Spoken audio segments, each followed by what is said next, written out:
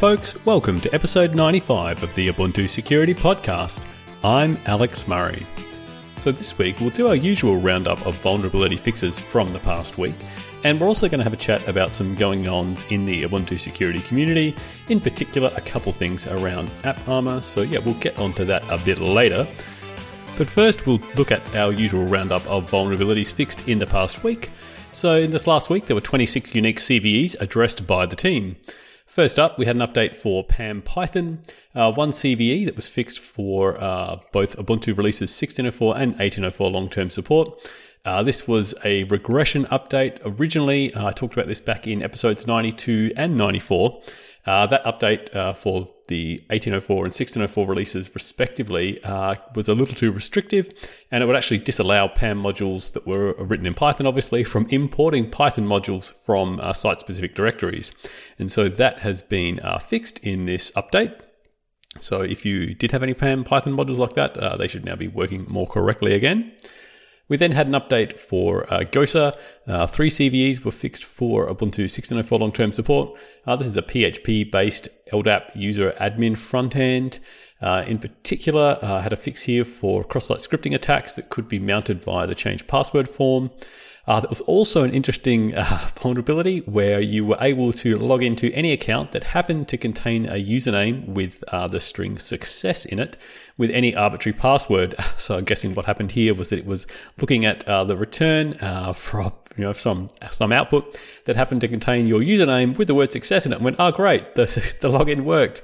So yeah, that was fixed for GOSA, as well as a vulnerability where it mishandled cookies that could allow an authenticated user to delete files on the web server in the context of the user account that was running the web server, even though they didn't have permissions for that.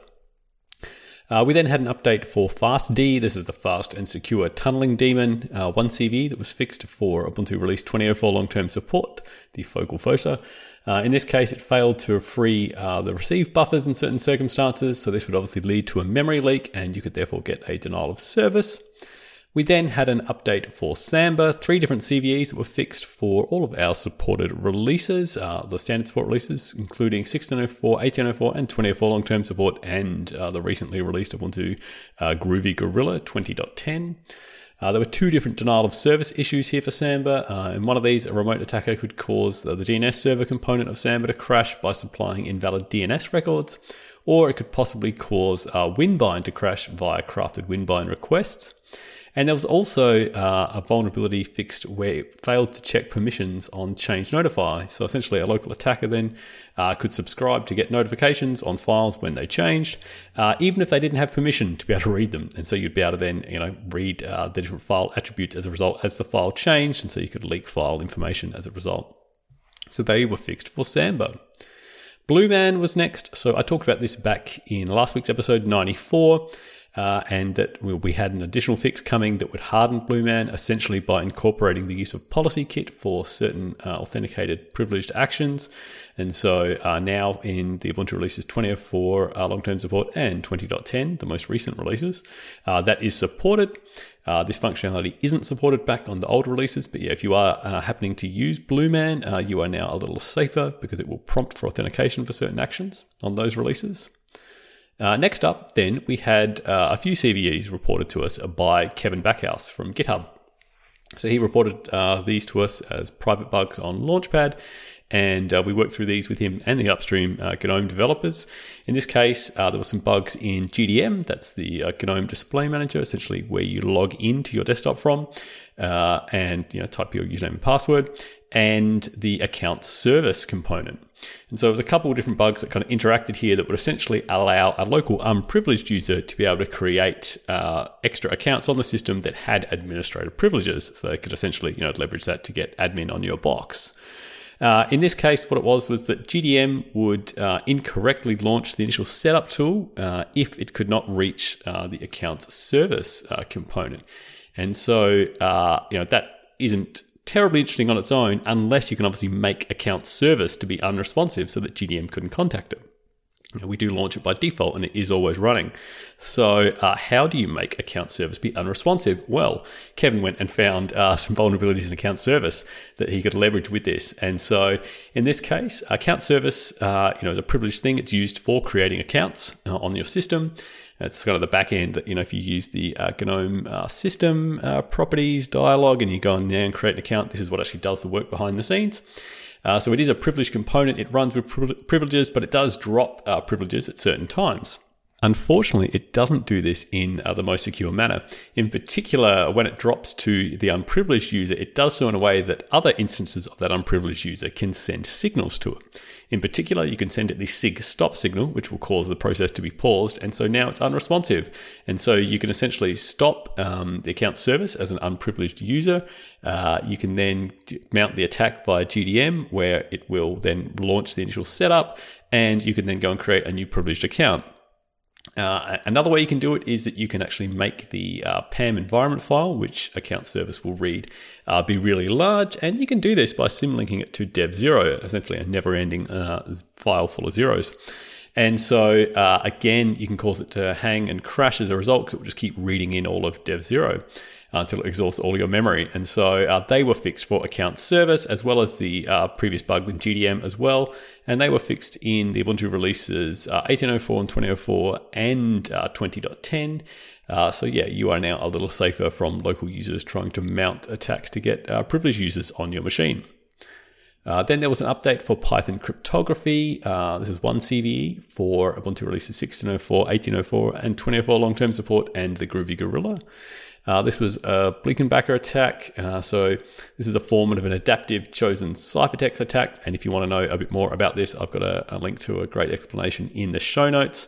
But this is a timing oracle attack that can be used basically to infer based on the amount of time that certain operations take. You can infer the actual private key that's being used for, in this case, the decryption of RSA. And so, yeah, a remote attacker can then observe that over a number of different they can mount this attack over a number of different tries and observe the time of all of them and essentially infer the private key as a result. So that has been fixed for Python cryptography. And last of all, we had an update for Eraser's TNEF library. So this is 12 CVEs that were fixed for Ubuntu release 16.04 long-term support. This is the libtynef. This is a TNEF stream reader library. TNEF is the proprietary format used by Microsoft Outlook and the Exchange server for doing email attachments. So a pretty common component here. And unfortunately, it had a lot of different issues. So there were fixes for null pointer dereferences, an infinite loop that could be triggered, various buffer overflows, out of bounds reads, directory traversal issues, and more. So yeah, a real mixed bag of vulnerabilities that were fixed here for libtynef.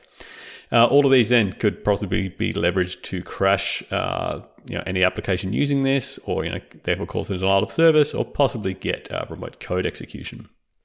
And so, yeah, that was it for the roundup of security vulnerabilities for the week. So as I said at the start, there's just a couple other items to cover in community news. In particular, the AppArmor team, being led by John Johansson, is preparing for a 3.0.1 release. This will include various minor fixes, in particular for various application profiles so that they function a little better, and a fix also to stop the AA Notify utility. This is a desktop utility that pops up desktop notifications whenever AppArmor denials and things like that occur. And it would exit after 100 seconds of no activity in the 3.0 release, so that will also be fixed as well.